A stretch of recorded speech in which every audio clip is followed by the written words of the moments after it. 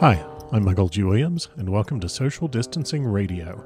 I'm a novelist, and a reader and friend asked if I would read from my work as something they might find comforting and familiar amidst the uncertainty and anxiety we're experiencing from multiple sources in 2020. As of this opening, I've read Perishables, the first book of my 5-book vampire and urban fantasy series, The Withrow Chronicles, published by Falstaff Books, aka falstaffbooks.com. If you'd like to pick up a copy for yourself, head over to bit.ly, that's bit.ly/perishables link. Now I'm reading from my short stories and other works, and occasionally I'll invite on a writer friend for special episodes called Public Domain Radio. Thanks for listening.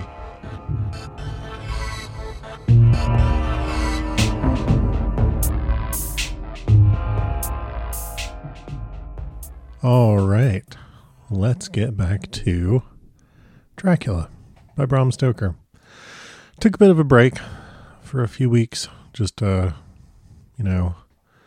non-podcasting life taken over. But today I am really feeling it. So, let's do this.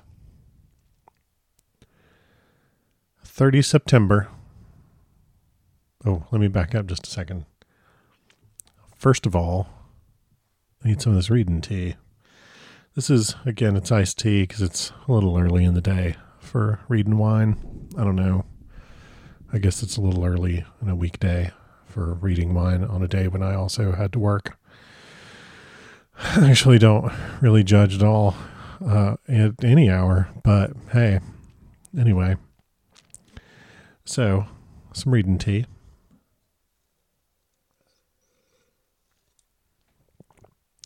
Oh, that does hit the spot. I've had this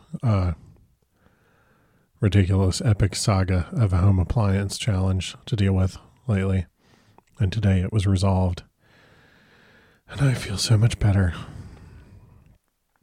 Now, Mina Harker's journal, 30 September.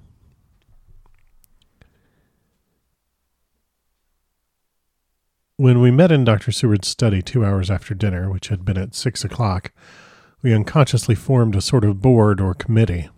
Professor Van Helsing took the head of the table, to which Dr. Seward motioned him as he came into the room. He made me sit next to him on his right and asked me to act as secretary. Jonathan sat next to me. Opposite us were Lord Godalming, Dr. Seward, and Mr. Morris, Lord Godalming being next to the professor, and Dr. Seward in the center.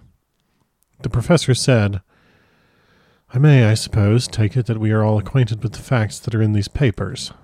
We all expressed assent, and he went on, "Then it were, I think, good that I tell you something of the kind of enemy with which we have to deal. I shall then make known to you something of the history of this man, which has been ascertained for me. So we then can discuss how we shall act, and can take our measure according. There are such beings as vampires. Some of us have evidence that they exist. Even had we not the proof of our own unhappy experience, the teachings and the records of the past give proof enough for sane peoples. I admit that at the first I was skeptic. Were it not that through long years I have trained myself to keep an open mind, I could not have believed until such time as that fact thunder on my ear. See, I prove. Alas, had I known at the first what now I know, nay, had I even guessed at him, one so precious life had been spared to many of us who did love her. But that is gone, and we must so work that the other poor souls perish not, whilst we can save. The Nosferatu do not die like the bee when he sting once. He is only stronger, and being stronger have yet more power to work evil. This vampire which is amongst us is of himself so strong in person as 20 men. He is of cunning more than mortal, for his cunning be the growth of ages. He have still the aids of necromancy, which is, as his etymology imply, the divination by the dead, and all the dead that he can come nigh to are for him at command. He is brute, and more than brute, he is devil in callous, and the heart of him is not. He can, within limitations, appear at will when and where, and in any of the forms that are to him. He can, within his range, direct the elements, the storm, the fog, the thunder. He can command all the meaner things, the rat and the owl and the bat, the moth and the fox and the wolf. He can grow and become small. He can at times vanish and come unknown. How then are we to begin our strike to destroy him? How shall we find his where, and having found it, how can we destroy? My friends, this is much. It is a terrible task that we undertake, and there may be consequence to make the brave shudder. For if we fail in this our fight, he must surely win. And then where end we? Life is nothing's. I heed him not. But to fail here, if not mere life or death, is not mere life or death. It is that we be... Sorry, I lost my place for a second. But to fail here is not mere life or death. It is that we become as him, that we henceforward become foul things of the night like him, without heart or conscience, preying on the bodies and the souls of those we love best. To us forever are the gates of heaven shut, for who shall open them to us again? We go on for all time abhorred by all, a blot on the face of God's sunshine, an arrow in the side of him who died for man. But we are face to face with duty, and in such case must we shrink? For me, I say no. But then I am old, and life, with his sunshine, his fair places, his song of birds, his music, and his love, lie far behind. You others are young. Some have seen sorrow, but there are fair days yet in store. What say you? Whilst he was speaking, Jonathan had taken my hand. I feared so much that the appalling nature of our danger was overcoming him when I saw his hand stretch out. But it was life to me to feel its touch, so strong, so self-reliant, so resolute. A brave man's hand can speak for itself. It does not even need a woman's love to hear its music. When the professor had done speaking, my husband looked into my eyes and I in his. There was no need for speaking between us. I answer for Mina and myself, he said. Count me in, Professor, said Quincy Morris, laconically as usual. I am with you, said Lord Godalming, for Lucy's sake, if for no other reason. Dr. Seward simply nodded. The professor stood up and, after laying his golden crucifix on the table, held out his hand on either side. I took his right hand and Lord Godalming his left. Jonathan held my right with his left and stretched across to Mr. Morris. So as we all took hands, our solemn compact was made. I felt my heart icy cold, but it did not even occur to me to draw back. We resumed our places, and Dr. Van Helsing went on with a sort of cheerfulness which showed that the serious work had begun. It was to be taken as gravely and in as businesslike a way as any other transaction in life. Well, you know what we have to contend against, but we too are not without strength. We have on our side power of combination, a power denied to the vampire kind. We have sources of science. We are free to act and think, and the hours of the day and the night are ours equally. In fact, so far as our powers extend, they are unfettered, and we are free to use them. We have self-devotion in a cause and an end to achieve which is not a selfish one. These things are much. Now let us see how far the general powers arrayed against us are restrict, and how the individual cannot. In fine, let us consider the limitations of the vampire in general, and of this one in particular. All we have to go upon are traditions and superstitions. These do not at the first appear much, when the matter is one of life and death, nay, of more than either life or death. Yet must we be satisfied, in the first place, because we have to be. No other means is at our control, and secondly, because after all these things, be it tradition and superstition, are everything. Does not the belief in vampires rest for others, though not, alas, for us, on them? A year ago, which of us would have received such a possibility in the midst of our scientific, skeptical, matter-of-fact 19th century? We even scouted a belief that we saw justified under our very eyes. Take it, then, that the vampire, and the belief in his limitations, and his cure, rest for the moment on the same base. For let me tell you, he is known everywhere that men have been. In old Greece, in old Rome, he flourished in Germany all over, in France and India, even in the Chernonese, and in China, so far away from us in all ways, there even is he, and the peoples fear him at this day. He may follow the wake of the berserker Icelander, the devil-begotten Hun, the Slav, the Saxon, the Magyar. So far, then, we have all we may act upon, and let me tell you that very much of the beliefs are justified by what we have seen in our own so unhappy experience. The vampire live on, and cannot die by mere passing of the time. He can flourish, when that he can fatten on the blood of the living. Even more, we have seen amongst us that he can even grow younger, that his vital faculties grow strenuous, and seem as though they refresh themselves when his special pabulum is plenty. But he cannot flourish without his diet. He eat not as others. Even friend Jonathan, who lived with him for weeks, did never see him to eat. Never.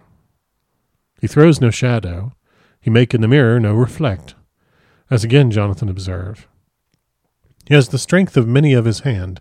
Witness again Jonathan when he shut the door against the wolves, and when he help him from the diligence too. He can transform himself to wolf, as we gather from the ship arrival in Whitby, when he tear open the dog. He can be as bat, as Madam Mina saw him on the window at Whitby, and as friend John saw him fly from this so near house, and as my friend Quincy saw him at the window of Miss Lucy. He can come in mist which he create. That noble ship's captain proved him of this, but from what we know, the distance he can make this mist is limited, and it can only be round himself. He come on moonlight rays as elemental dust, as again Jonathan saw those sisters in the castle of Dracula. He becomes so small, we ourselves saw Miss Lucy, ere she was at peace, slip through a hairbreadth space at the tomb door. He can, when once he find his way, come out from anything or into anything, no matter how close it be bound or even fused up with fire. Solder, you call it.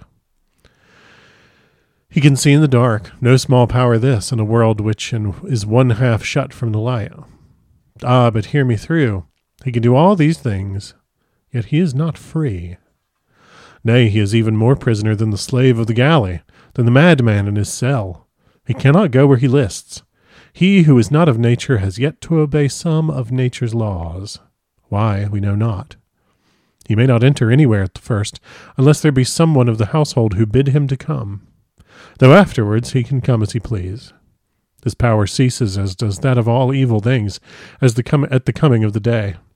Only at certain times can he have limited freedom.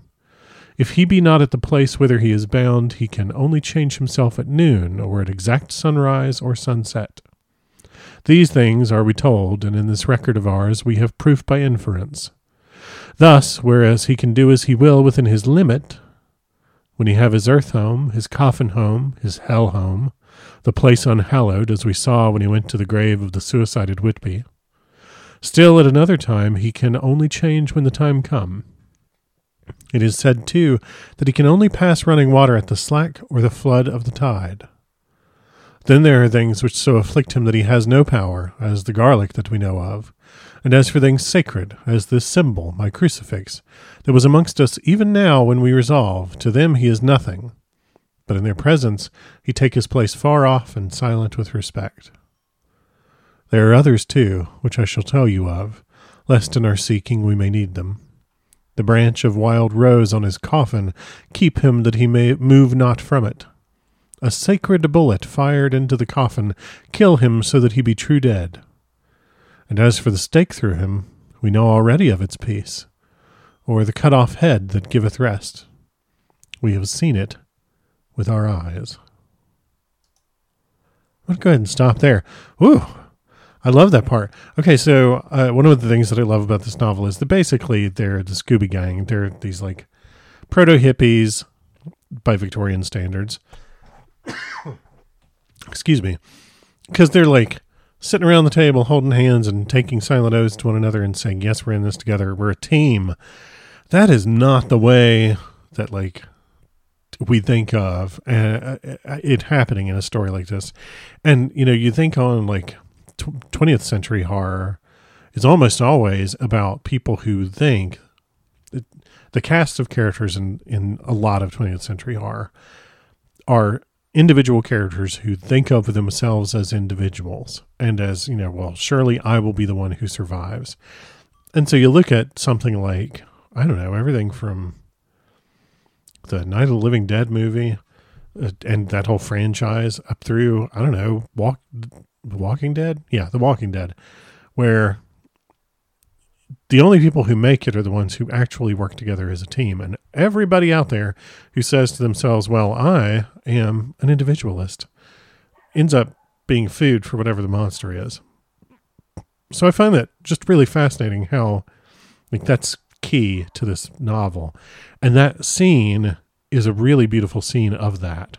Also, like, there are a ton of problems with cis-het relationships in this book, but I have always really loved the moment when Jonathan takes Mina's hand and they just look at each other and they both know, yeah, we're in this together. We're a team. We're doing this.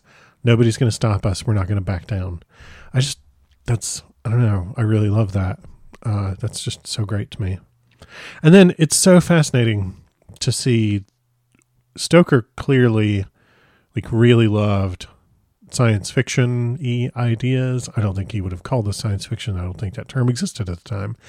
But clearly he was, like, into some of that kind of stuff, and science fiction-y ideas were built into a lot of sort of the gothic horror that he was trying to build on. You know, Mary Shelley's Frankenstein, for instance. But it's so interesting to see him, like, explicitly call this out as, like, the vampire is a creature of tradition and superstition, and people all over the world believe in vampires on the basis of tradition or superstition. And it turns out that a lot of those are actually true, but we have not only the tradition and superstition, but also the tools of science. I really like that. That's a really great flavor to the story for me. Also, Van Helsing just kind of, like, laundry listing the features of the vampire player class.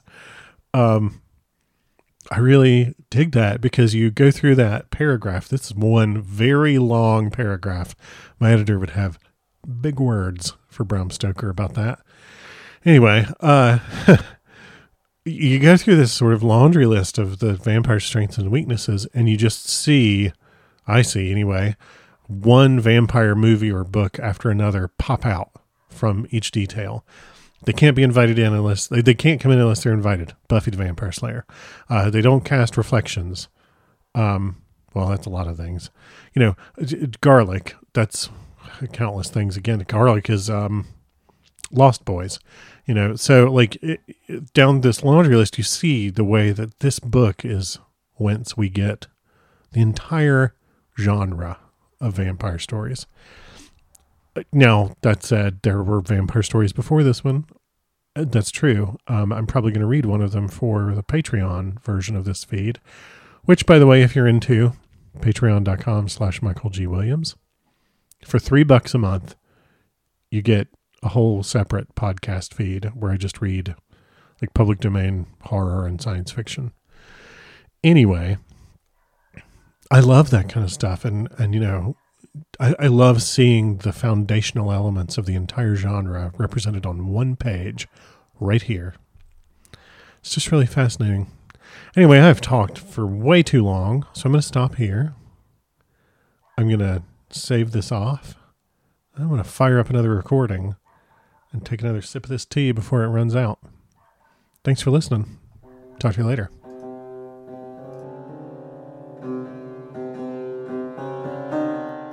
Thanks for listening. This podcast is released under Creative Commons Attribution, Non-Commercial, No Derivatives license. The theme music is Bucked Contemporary Boom by Kara Square, available under a Creative Commons Attribution license at ccmixter.org.